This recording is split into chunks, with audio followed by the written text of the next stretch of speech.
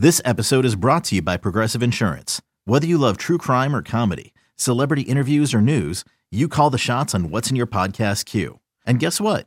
Now you can call them on your auto insurance too with the Name Your Price tool from Progressive. It works just the way it sounds.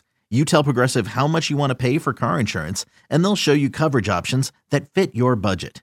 Get your quote today at Progressive.com to join the over 28 million drivers who trust Progressive. Progressive Casualty Insurance Company and Affiliates. Price and coverage match limited by state law. Jim Kawakami, the editor-in-chief of the very athletic Bay Area. Tim Kawakami, who has covered the NBA for over 2 decades, and more specifically the Golden State Warriors over the last 12 years. This is the TK Show. Hey everybody, Tim Kawakami here, TK Show, recording from the home studio. I kind of threw this one together last minute because I just realized I've been recording all these other shows on the TK Show feed on Odyssey, 49ers, North and South. And I was like, I haven't done the TK Show, which I should be doing. So I'm very grateful that my guest was available. He is one of my best guests, I will say that. I don't try to say that in front of everybody, but always good to have conversation with Dave Flemming. Giants broadcaster, ESPN broadcaster, probably has added 7 or 8 different things. Masters broadcaster, I don't even know what he does these days. Dave, how you doing today? Thanks for coming on. Never a lack of things for us to talk about, ever. Like, I have stuff down here that we never get to. I'm going to bring it up this time, but of course we got to get to Giants. It is a fascinating time for them.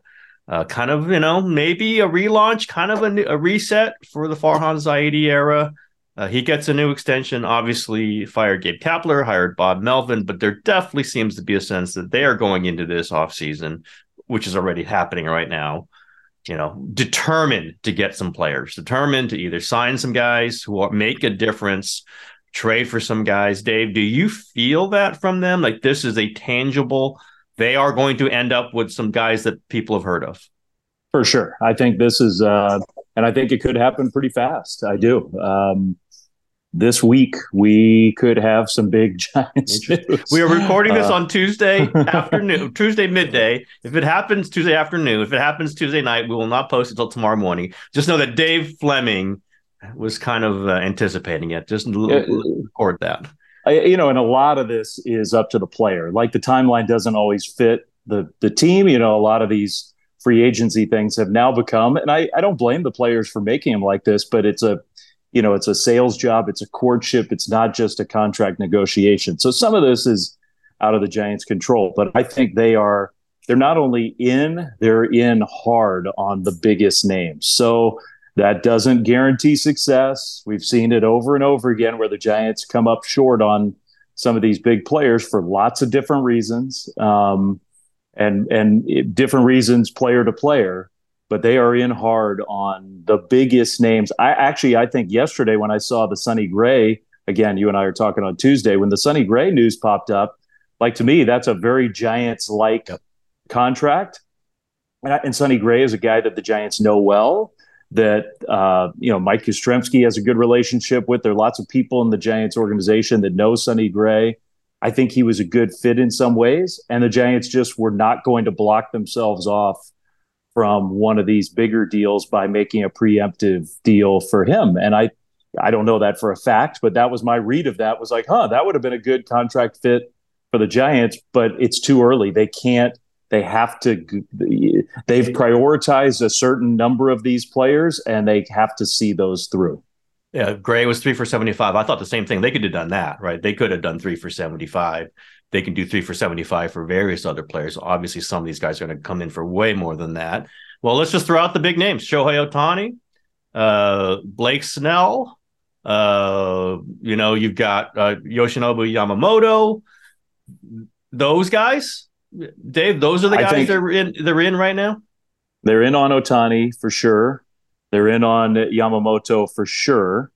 And I would guess, pure speculation, I'm not in on the phone calls or anything, but my guess is those are the top 2, and everything else sort of cascades from those 2. And I think everybody wants some resolution on both of those players just because of the ramifications for who else you can go after. I think the center fielder from Korea, Lee, is a player that's securely on the Giants' radar. And he might fit in a different way. Like I think a deal with him could happen simultaneously even before, and I'm not saying him specifically, but sort of a player like that. But I think Ohtani and Yamamoto, 1, 2, probably in that order, but not 100% for sure in that order. I think those are the top line priorities right away. And there's massive competition for both. And the chances of landing even one of them is not, the percentage chances just aren't great, but they're going hard after both of them. I've heard people in the organization say that they felt really good about the Ohtani talks back when he was up last time. They think there's a shot at him. Bob Melvin as a manager probably helps him. I don't know what degree. Do you think there is optimism? Again, we're not saying it's going to happen or they think it's going to happen, but as we get closer to whenever this deal is going to be done, maybe next week they're having the winter meetings in Nashville. Do you think as this moves, they're feeling this still? I do. I think the biggest challenge for I think there's a lot of comfort fits with Ohtani here. He liked San Francisco. He liked the organization. He liked Buster Posey and the championship pedigree. I guarantee you Melvin is an asset. Melvin had a really good relationship with Yu Darvish, and my understanding is Yu has sort of become the elder statesman of the Japanese players who are currently the active players. And I think Yu has a big Ohtani could be in a separate category, but I think for a guy like Yamamoto, Darvish is a mentor, somebody that they would call and say, hey, what do you think about this team or this guy? And I think Bob Melvin and Yu Darvish got along very well. Bob got some of the best out of Darvish that he's ever given at the big league level. So I think that's an asset for the Giants that whether that translates to Ohtani, I'm not sure. The biggest hurdle is pretty obvious, and it's just convincing Ohtani that the championship run is primed, that he is sort of the last piece and you can make a run at a championship. And part of that might be the pitch might have to include another player or two. Like, this isn't just you. We're going after somebody else also, which obviously would be a huge commitment from the Giants if they're going to do Ohtani plus another one of these high-level free agents. But I think that's kind of has to be the pitch to him. I agree. And man, I'm getting more. I'm always glad to talk to you, David. I was feeling could be things coming with the Giants. You're making me even more, pleased that I'm talking to you now. We'll see what happens. But I do feel this, at least the the will from the Giants. Yeah, you talk about Sonny Gray. Maybe that's a deal they can't do while they're looking at other things.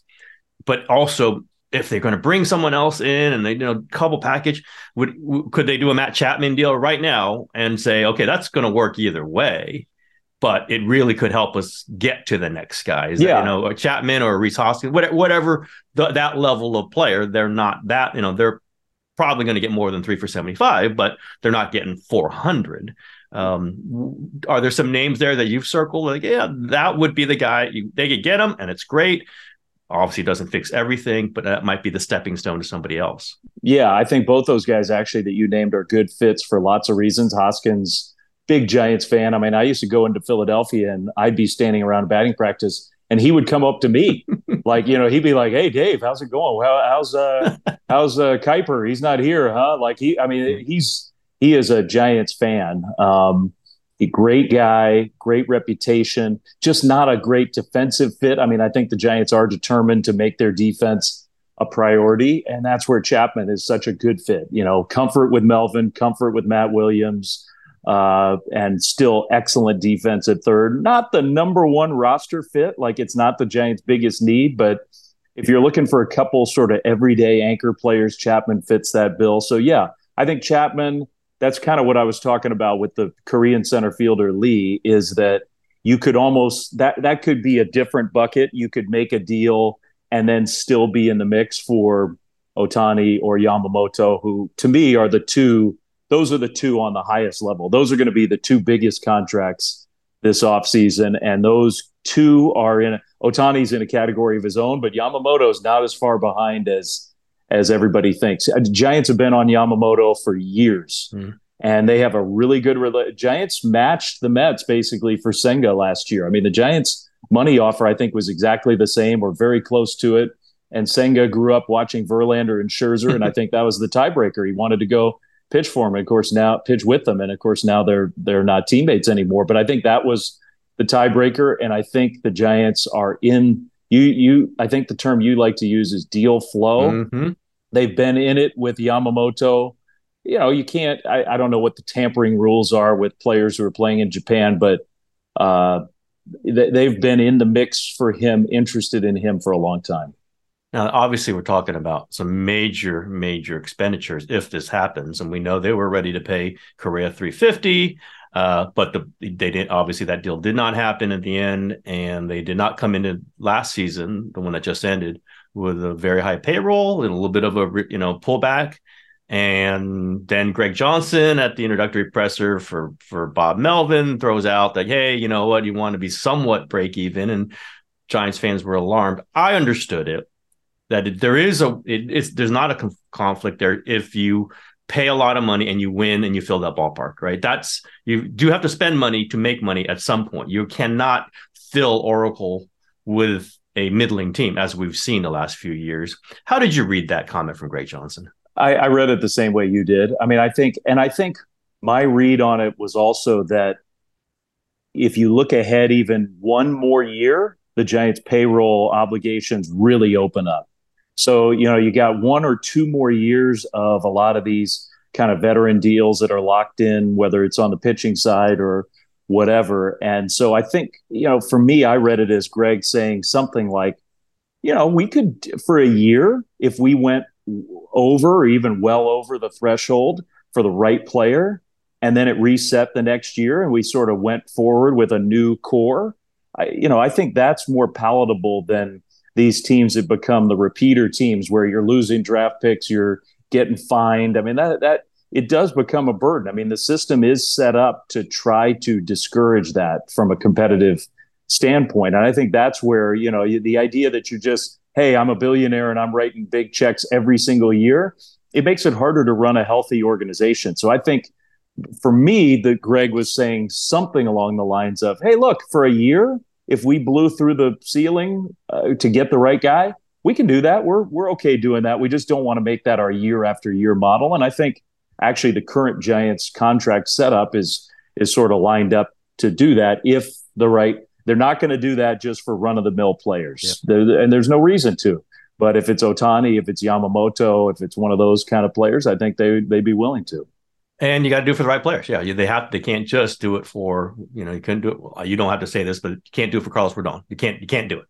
And they didn't do it. And maybe they should have done it for Gausman with some of the same worries, right? It's just like, if you do extend yourself for that kind of money and it doesn't work out and you're not the Yankees, and even now the Yankees are watching dollars, the Dodgers are watching dollars, then you're kind of stuck and you end up in a place where you don't want to be. And then the Giants are not in that place. They haven't won, but they're not in that place. We haven't talked since the Gabe Kapler firing and the Bob Melvin hiring. I don't think you were surprised by that, but the way it happened, the things they described it as, as it happened. Anything strike you about that going from Gabe Kapler to Bob, who was obviously very close to Farhan, I'm sure still is, as far as Farhan said, like it was Gabe kind of comforting him when he would call him in the office to tell him that he was being dismissed, to the move to Bob Melvin, a guy we all know, obviously deep ties to Farhan Zaidi. What strikes you about that whole process?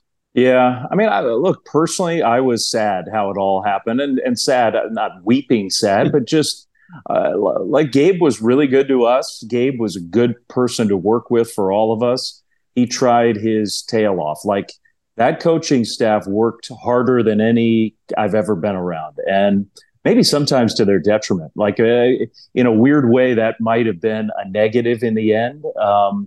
Just the sort of the tone that was set in the clubhouse maybe needed to be a little different. I think this change would not have happened if the last month hadn't been so disappointing. It wasn't that the Giants came up short, in my opinion. It was the way that those last few weeks played out. The road trip to Colorado and Arizona, where despite some ups and downs and struggles and all, you were right there with a chance to just play well for a long weekend and maybe be that team that was in. I mean, the Diamondbacks barely finished ahead of the Giants. A couple of those games get flipped, and it's the Giants who are in that last spot.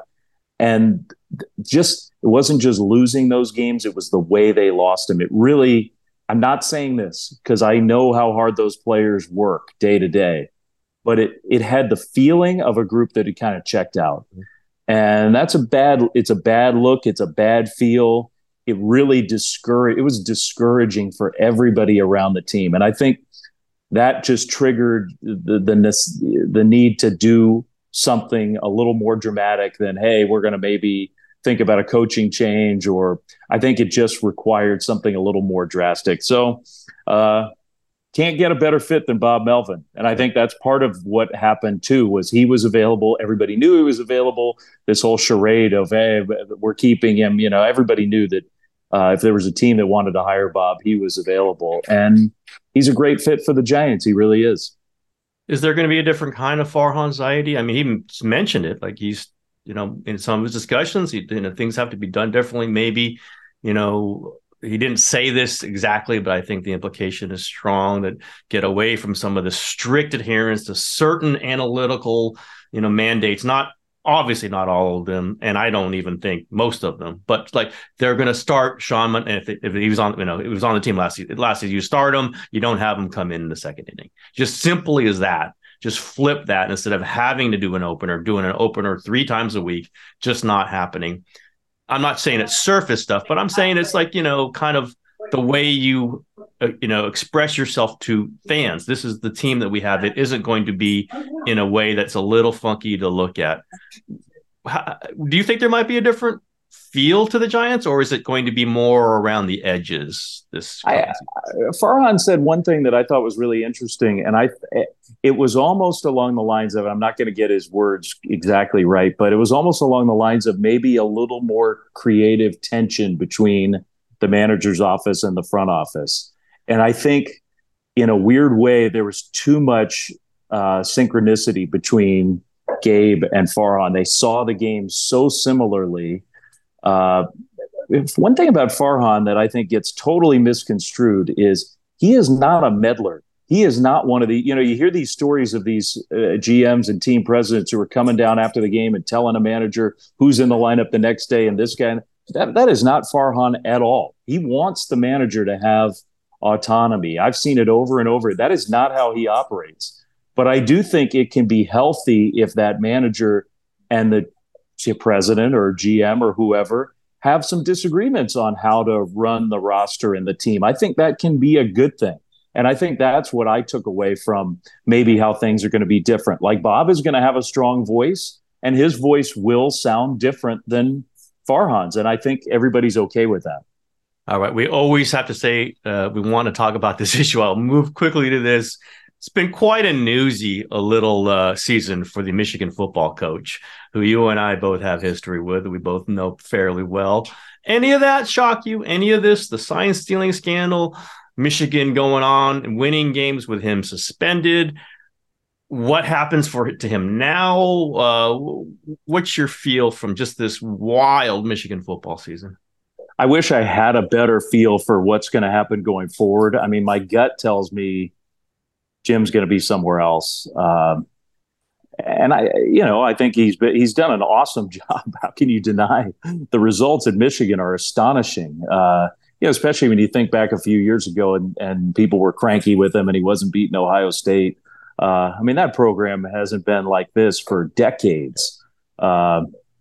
Is there something to a pro coach coming to college with all these rules? And, frankly, a lot of them are just petty rules. Some of them are we're going to look back 10 years from now and go, really? That's what everybody was upset about? Seriously? I think about Reggie Bush and how up in arms people were. And you think back to how sort of innocent that was now, considering everything that's going on in college sports. I think part of this Michigan thing, with some time, is we're gonna look back on that and think, that wasn't that big of a deal.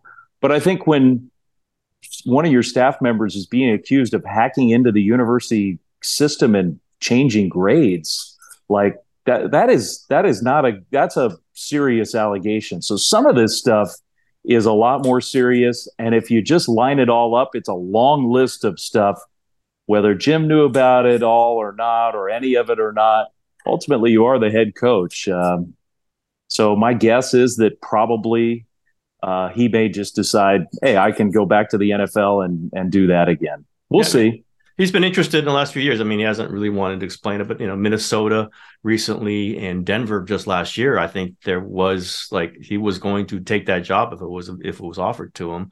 And you can imagine, the Bears would be an obvious fit with Caleb Williams probably coming there if they get the number 1 pick. The Chargers, his ties to California and Justin Herbert being there. If he's going to go, I would think he wants a spot with a quarterback, and those two teams would fit the bill. No question, quarterback, no question. And, owners are a little afraid of him. I think the Vikings owner got afraid of him. That's what happened. He went, oh my God, he fought with Trent Baalke and Jed York. It's that's kind of known, but kind of as you talk about tension, I kind of like coaches who stand for themselves and don't just bow. You don't want the guy who is just going to say yes, sir, no, sir. That's not me too. Yeah. You see it up close and personal. I mean, look, Kyle and John are really close and they're buddies, and John, they're tied at the hip, but they're not in agreement on everything. No. Not at all. So, I mean, I think to me, that's served the 49ers very well. Have strong personalities who can work together, but also push each other. That's what you want. Smart personalities. Yeah. All right. I want to get you out of here. This was a short notice, but you've been kind enough to talk to me for this long. We have to finish it with a version of the question I asked everybody. I haven't told you what I'm going to ask you. So you always come up with good books, David. You are Mr. Good Book Recommendation. I'm going to throw it out. Let's see if you can keep up the streak. Dave Flemming, what's your favorite book right now? Well, you're never good. But one thing about me is I throw these things out. You don't read any of them. I can't. I try to, and I can't. Fleming got me again with this book. Yeah. So give me one. Well, I'm not going to tell you what to do, but I might be able to read this one hopefully in the future. Well, I've started the one, Wolf Hall. It's the series of 3. It's so long and so dense.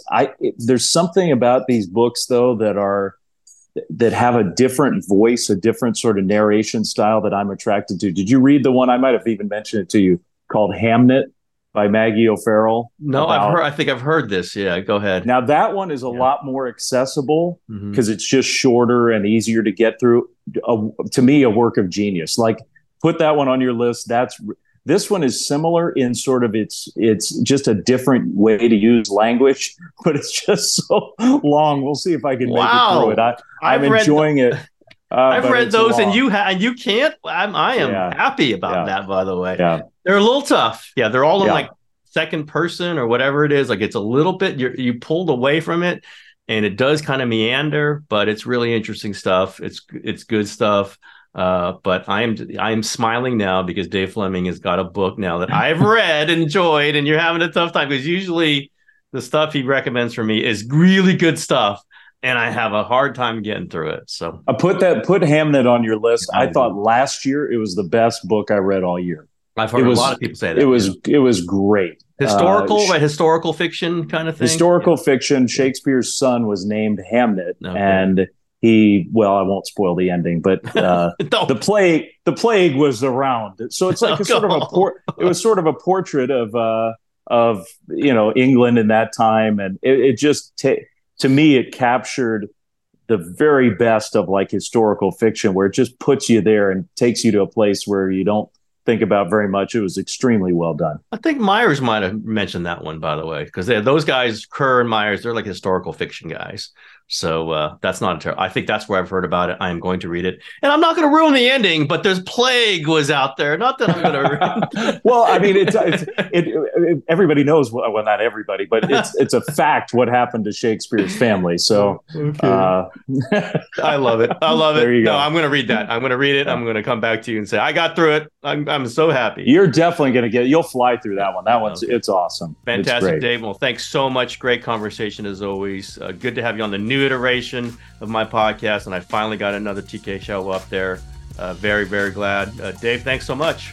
Let's see if we get some Giants news. We'll see. Whew. Well, we're cheesing it out. Thanks so much. See ya. That's the show for today, everybody.